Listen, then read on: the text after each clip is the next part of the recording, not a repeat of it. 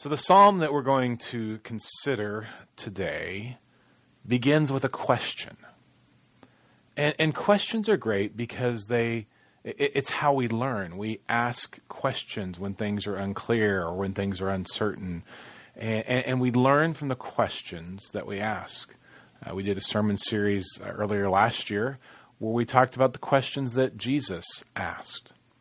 And today, before we actually get to Psalm 15, I want to consider another question that comes out of the Old Testament, and a question that I think is actually pertinent for us, not only for the text that we're going to look at in just a moment, but also pertinent in our life today as we recognize a new presidency, as we try to figure out how we navigate all of that, and just kind of the uncertainty that a lot of us are experiencing, and trying to make sense of all of that. And so the context of this question is Joshua. It's in Joshua 5. Joshua is about ready to lead the people of Israel into the battle at Jericho. Moses is no longer with them. Joshua is now the leader of Israel. And he finds himself getting up and experiencing this. And so this is Joshua chapter 5. And what we want to do is we want to read verses 13 through 15. It says, "Now when Joshua was near Jericho, he looked up and saw a man standing in front of him with a drawn sword in his hand. Joshua went up to him and asked, 'Are you for us or for our enemies?' 'Neither.'" Now, actually, the response here is no. It's not neither, but the NIV translates this neither. "No," he replied, "but as commander of the army of the Lord, I have now come." Then Joshua fell face down on the ground in reverence and asked him, "What message does my Lord have for his servant?" The commander of the Lord's army replied, "Take off your sandals, for the place where you are standing is holy." And Joshua did so. So there's this very interesting encounter that Joshua is getting ready to go and fight the battle at Jericho. He's making movement, and he sees a man standing in front of him with a drawn sword. And Joshua wants to know, whose side are you on? Who are you aligned with? Are you on their side or are you on my side? And I think in recent weeks and months, we've had a lot of these kind of conversations, and because we think if we can figure out whose side somebody is on, then we can kind of label them and we can make sense of them. And I love the response of God. Joshua says, "Are you on my side or are you on their side?" And the response is no. The response elicits an actual response from Joshua when he falls down before him and face down in reverence and realizes that this is the Lord. And I think for us, in this day and age, we need to be making sure that we're on the Lord's side. Because this is ultimately the lesson that Joshua learns. It's not about his side. It's not about the other side. It's about, are you on God's side? And I think that has to do with even how we live out and plan our lives. Because we have a tendency to make our plans and then to say to God, "Would you bless our plans? God, bless my plans." When instead what God wants is for us to figure out what his plans are, and then for us to live into those, to figure out the paths that God has already blessed.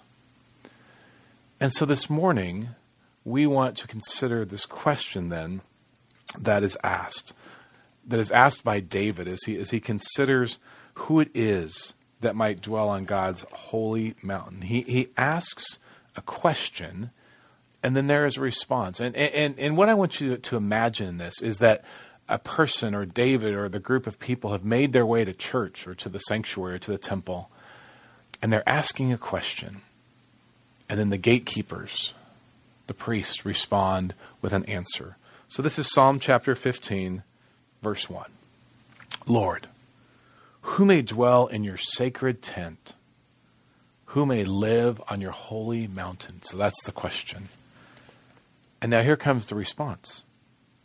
"The one whose walk is blameless, who does what is righteous, who speaks the truth from their heart, whose tongue utters no slander, who does no wrong to a neighbor, and casts no slur on others, who despises a vile person, but honors those who fear the Lord, who keeps an oath even when it hurts, and does not change their mind, who lends money to the poor without interest, who does not accept a bribe against the innocent. Whoever does these things will never be shaken. So you're traveling, let's say. I love how Eugene Peterson used to use these descriptions of believers. He said, there are Christians who are tourists, and there are Christians who are pilgrims. And what he was getting at is he was saying there are some people who are following Jesus who want to treat their pastor as a tour guide. They want the highlights. They want a few nuggets that they can hold on to. They're on a journey, but they really just kind of want to get back home. And they want to pick up a few things in here and there, but the path that they're taking, they're not really seeking anything transformational from that. And Peterson argues that there are those who follow Jesus as kind of from this touristy perspective. But what Peterson says is that what God desires of us is for us to be pilgrims. For us to be people who are on the way, but people who have a destination in mind. People who travel with God. People who want to be transformed. And the people of Israel, they were about pilgrimage. You may remember that Psalms 120 to 134, those songs are called the Psalms of Ascent. They're the songs that Israel would sing as they made their pilgrimage to Jerusalem. As they walked that journey, as they made their way up that holy hill, they would sing these songs because they were people on pilgrimage. They were wanting to draw close to God, to worship the living Lord, because it was understood that God's residence, that God's dwelling was there in Jerusalem, there in the temple. And though Psalm 15 is not a psalm of ascent, I think it is a psalm about pilgrimage, and it is definitely a psalm about worship, because that is the question that is asked as David begins that psalm. Who may dwell in your sacred tent? Who may live on your holy mountain? Lord, how is it that we worship you? And I don't know about you, but I'm a little surprised by the response. Because the response of saying, God, how do we get close to you? How do we worship you? It isn't about how well you're doing with your quiet time. It isn't about how often that you pray. It isn't about how well you know the scriptures or what scriptures you have memorized. It's not about the condition of your heart. Well, it is about the condition of your heart in a little bit. But it really is kind of a moral or ethical description of how we are to live. That this idea that if we were to get close to God, we have to live in God's way. But it's about worship.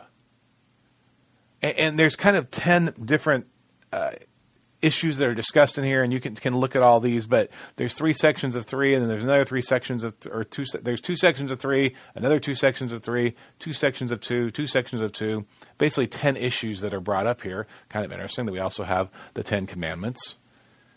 But what's fascinating to me is that God says, in order to truly worship me, you need to live a life that's blameless. You need to live a life where you're honoring me. You need to live a life where you're honoring your neighbor. And this perhaps does surprise us, but it shouldn't. Because let's travel now all the way back to Exodus. Let's travel back to when God says to Moses and Aaron, I want you to lead your people, my people, out of the land of Egypt. This is Exodus chapter 5, verse 1. Afterward, Moses and Aaron went to Pharaoh and said, This is what the Lord, the God of Israel, says. Let my people go, which we know this phrase, so that they may hold a festival to me in the wilderness.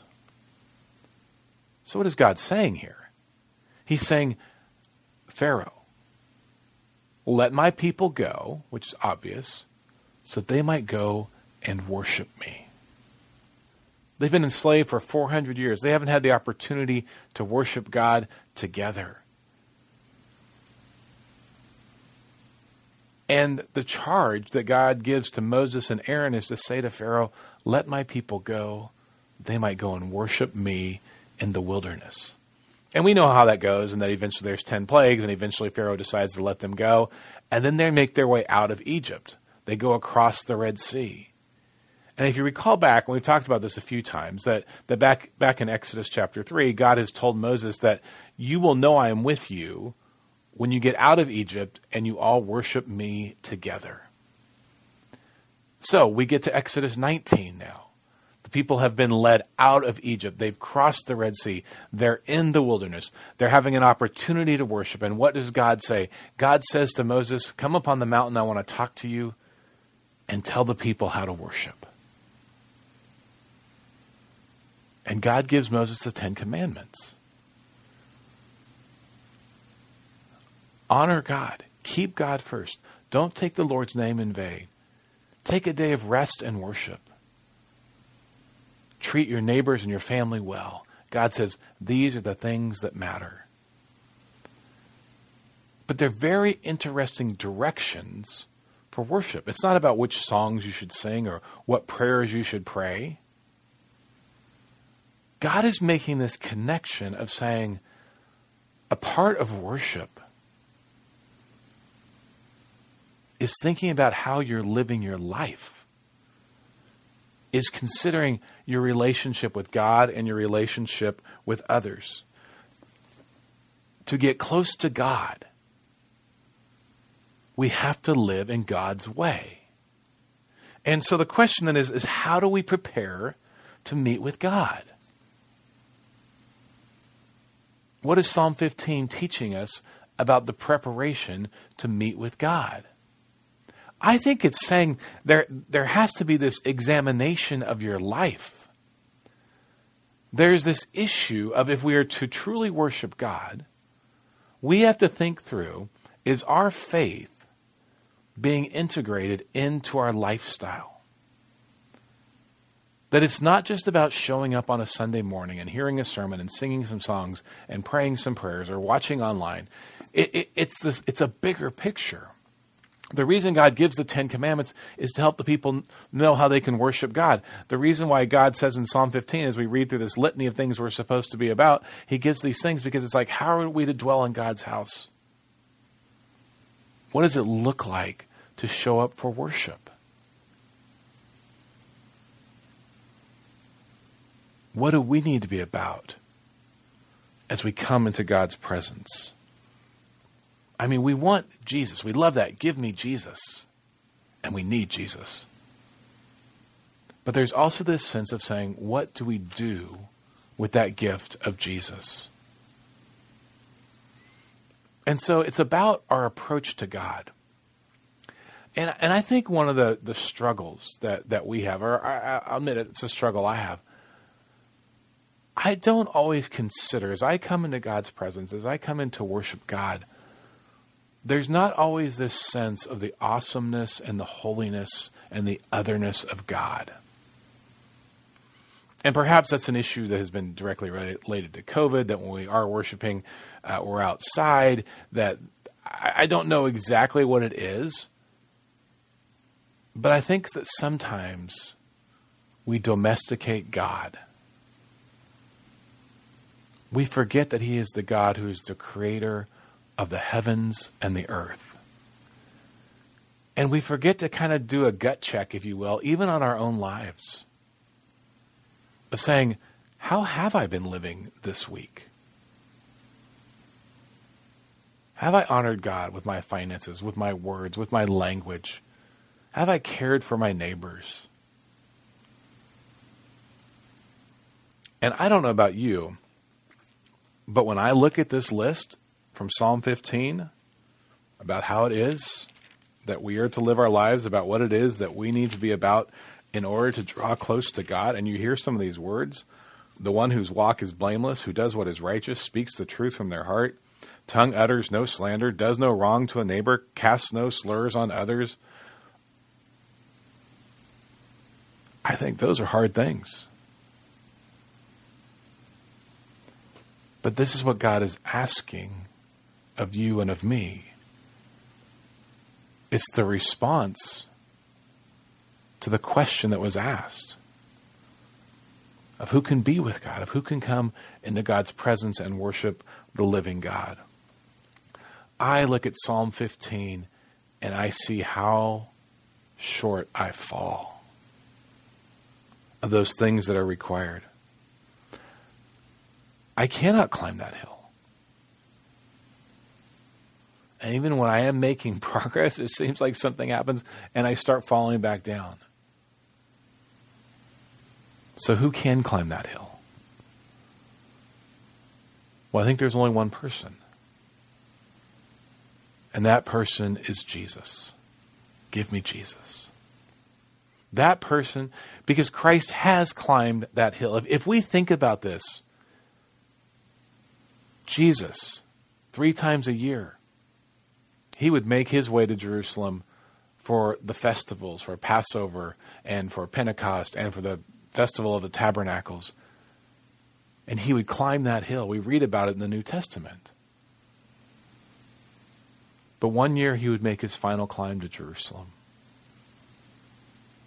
He would make his way in one more time. And at the end of that time, he would give his life so that we might have life. He would be hung on a cross so that we might receive forgiveness, so that our walk might actually be blameless. Jesus has climbed that hill, and now he helps us to climb that hill. The Apostle Paul puts it like this in Colossians chapter 1, verses 21 and 22.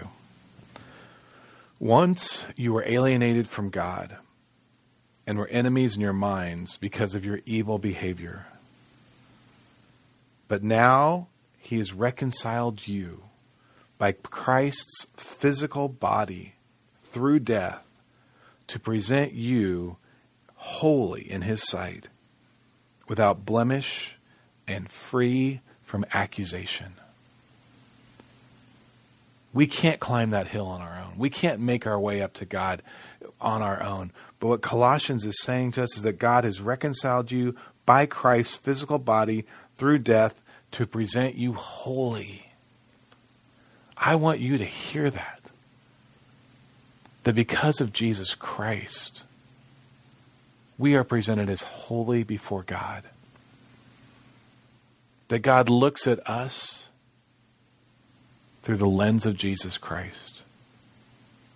Christ's righteousness imputed in to us. He climbs the hill so that we might dwell on that holy mountain, so that we might come and worship the living God.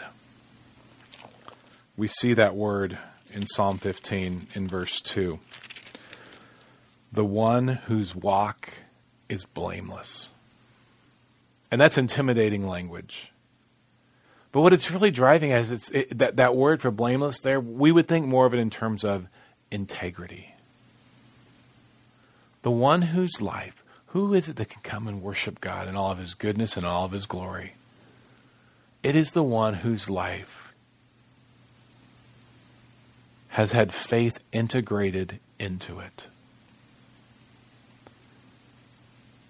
You see, I think there is something about worship that reminds us of God's goodness and his greatness and his glory, but it also encourages us to think through, how do we integrate our faith into our life? And not just for a couple hours on Sundays, but in all that we're about. And I think one of the really important ways of figuring that out is that we take on an attitude of humility. That's what I love about that story in Joshua that we started the sermon with. What did Joshua do? He fell down, and God was like, you're on holy ground. And I think when we come into worship, we come into a place where it is holy ground. We fall down in humility before our living God. Philippians chapter 2, verses 3 to 4. This is how the Apostle Paul puts it. He says, do nothing out of selfish ambition or vain conceit. Rather, in humility, Value others above yourselves, not looking to your own interests, but each of you to the interests of others. How are we to live? How are we to love? How are we to worship? Do nothing out of selfish ambition or vain conceit. Rather, in humility, value others above yourselves.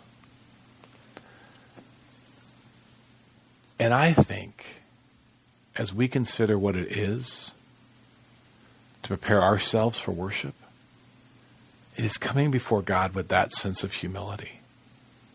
Recognizing that we don't have all the answers. Recognizing that we have failed. Recognizing that we are not always the best listeners. Recognizing that we don't always get it right. Admitting to our mistakes and our shortcomings. But when we approach God with that sense of humility, I know there is forgiveness. And I know there is grace. Because there is one who has gone before us. One who has prepared the way.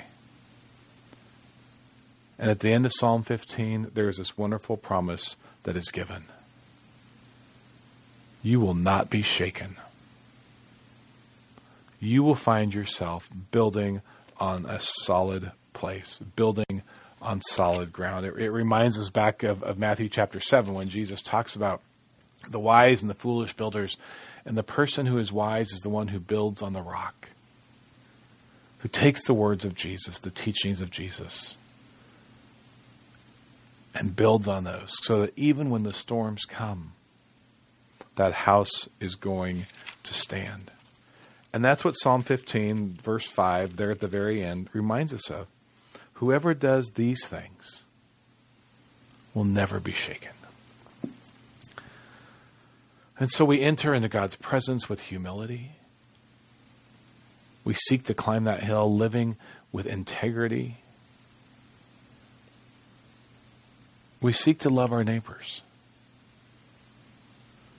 Because the Psalm says these are the sorts of things that God wants you to be about. At the very end of the inauguration of our new president, many of you probably were amazed as I was at listening to Amanda Gorman, the winner of the National Youth Poet Laureate, the youngest inaugural poet ever. And as she wrapped up her poem, she said this: there is always light. If only we're brave enough to see it. If only we're brave enough to be it. There's always light.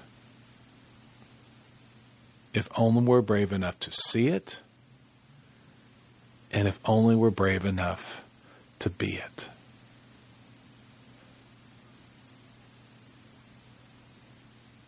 Matthew chapter 5, verse 16. This is the biblical understanding of what she was saying. This is the biblical quote probably that could go with exactly what she wrote. Jesus says this: in the same way, let your light shine before others, that they may see your good deeds and glorify your Father in heaven. Let your light shine before others so they might see your good deeds and glorify God who is in heaven. Worship God who is in heaven. See the God who is in heaven. This word for good deeds, this word for good, there's two different words used for good in the Greek language. The first is agathos, which has to do with like, she's a good girl, or he's a good boy, or that was a good piece of cake that we ate. That's not the word used here by Matthew as he writes this gospel. He uses the word kalos. And kalos is a good that radiates beauty. This is the light that Jesus is talking about. Let your light shine so that your good works radiate the beauty and the wonder of God.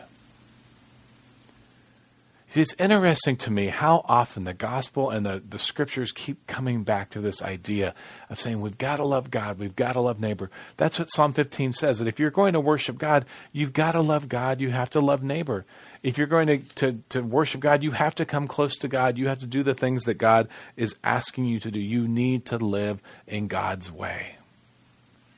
And so we seek to live in God's way. And one of the ways in which we live in his way is we gather for worship. And it doesn't matter if you're watching remotely. It doesn't matter if you're just listening to this online. It doesn't matter if you're with us in person. We worship the God who has made us in spirit and in truth. And we approach him with humility. We approach him knowing that his holiness is everything, but we also approach him boldly because Christ has gone before us. And I am convinced that as we worship God, we are equipped for the week that is to come. Worship serves as sort of this place where we recharge, where we reconnect, where we hear once again of the goodness and greatness of the God who sends us out to love him and to love our neighbors. And so let's be encouraged that as we worship God, he is with us, he is transforming us, he is making us more and more into the image of his Son, Jesus Christ. Pray with me, please. Oh God, thanks for this day. And we've asked the question, Lord, how do we prepare to meet with you? And it is by loving you and loving our neighbor. It is by living with humility. So God, give us eyes to see how we can be light in the darkness. Lord, help us to show forth your good works. Those works that radiate beauty. And Lord, help us to receive the incredible gift that you have for us through the power of your Holy Spirit. Lord, would you transform our lives as we worship you, as we love God and love our neighbor, as we come humbly before you. Lord, may we yield our lives, and may we become the pilgrims on the way, pilgrims who serve and love you. We ask this all in Jesus' name. Amen.